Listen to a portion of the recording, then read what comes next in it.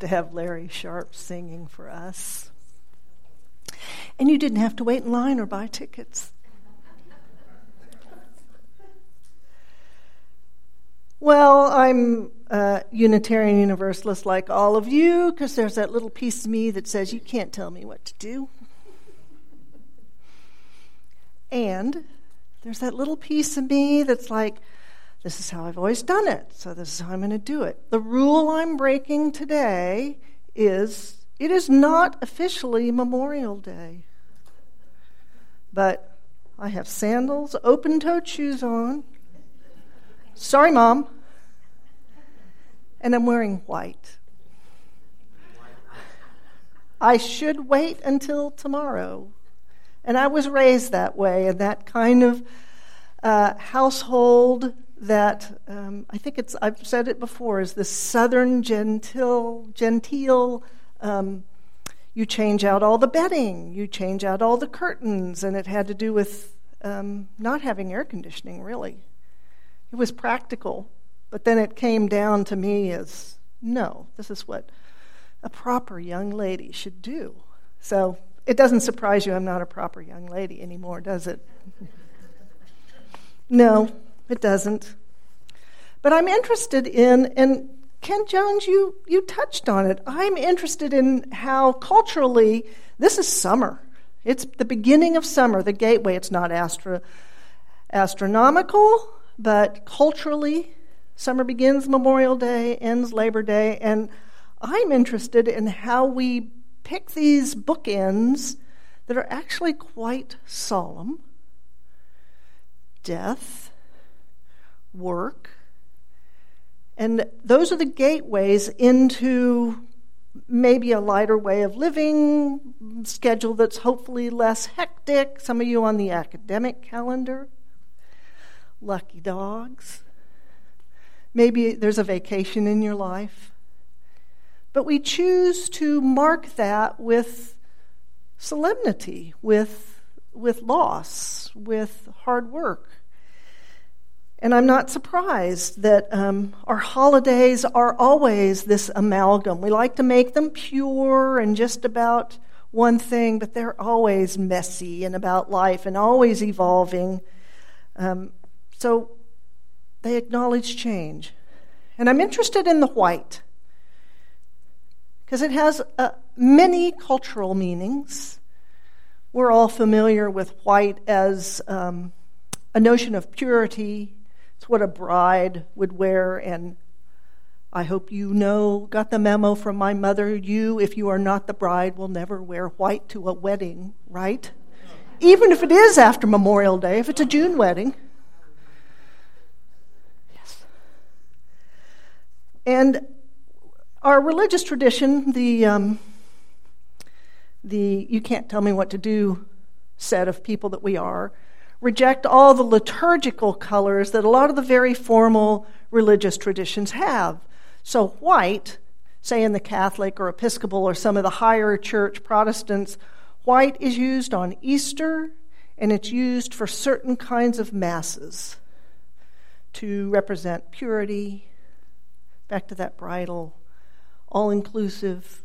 But then when you cross the ocean and go to East Asia, Australia, I'm wearing the colors of death and mourning. So it's actually appropriate that I wear it, Mother, a day before Memorial Day. Because it signals, the reason it stands for death and mourning is it's also a signal of rebirth, that endless cycle. So I'm interested in this fluidity of rituals and how we pause, even though this is technically a holiday to remember veterans and those who've died in wars. We use it to remember our own dead. And I think that's what human nature always does, takes a holiday and makes it what we need it to be, what we need it to acknowledge. So in mess halls and homes all around the world,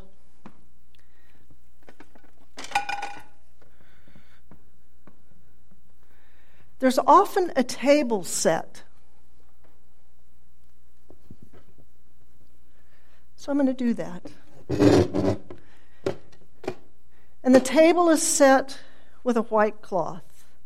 And that white cloth has meaning.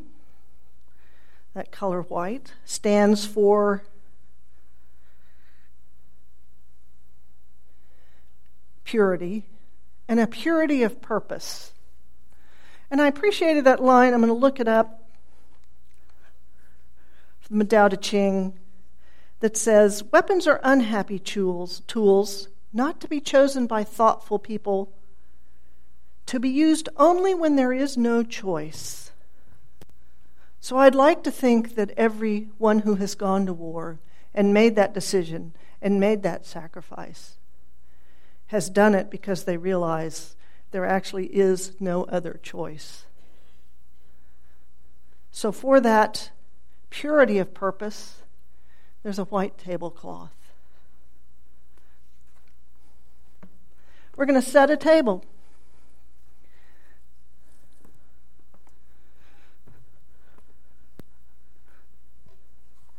You know, we're a religious tradition. We break bread together. So also on the table is a black napkin.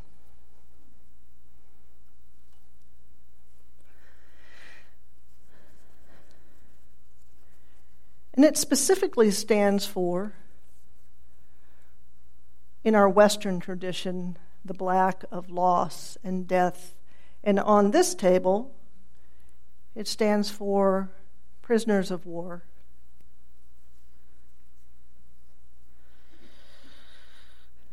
A lit candle. You know, I was going to light a fancy candle, but I'm going to take our memorial candle. It's already lit and doing the work for us. A red rose.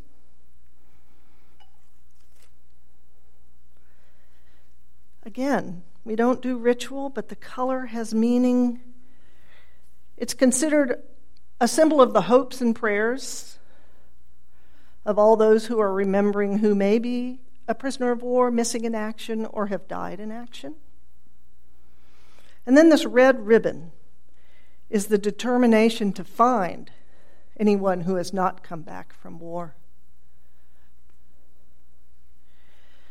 On the table, in the mess halls around the world, they put a cup, a glass, upside down to represent this meal that the soldier is not able to eat. A slice of lemon.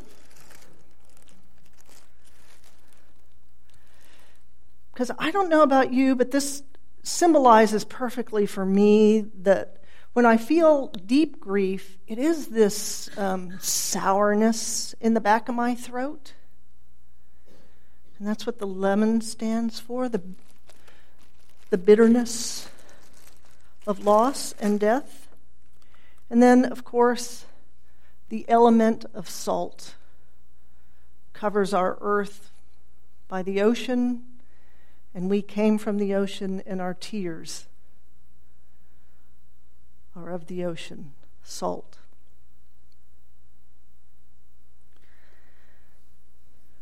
And the last bit is, of course, you know, the Oklahoma City Memorial, I trust most of you have seen it, is this incredible display of empty chairs. So this table is always set with an empty chair. And many of you perhaps grew up in households that set tables and left an empty chair for the prophet Elijah. It's not uncommon to remember those who aren't here with a chair. So today we make room for this specific loss of a military member, a buddy, a family member, or because we have this ability to expand what a ritual may mean, maybe it's the loss of a piece of ourselves. a loss of innocence when we understand that war is perhaps inevitable from time to time, that making that choice, even though we wouldn't want to, is about the loss of seeing the world in a way that we understand there is salt and tears along with joy. So I was going to offer us again, particularly those who have been to war or have a family member they have lost. We spoke into the space all Hope members who have died in the last year. But for today, what if we expand to open ourselves to speaking anyone, or even yourself, that has been lost from war? Still a prisoner of war, died, missing in action. I give you time.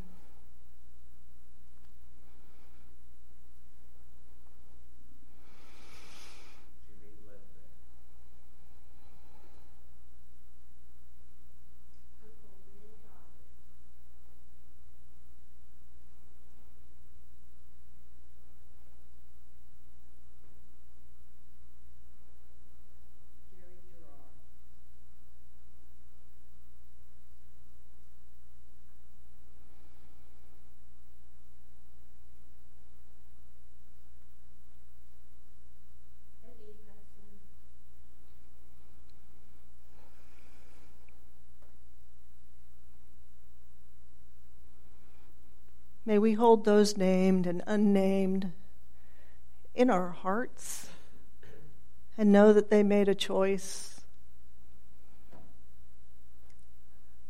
that would be so hard to have to make. And to remember that it is right to mingle the joy with the sorrow, that this is the messiness of life, that this is the gateway into the summer. May we be able to hold all the tears and all the laughter. May it be so.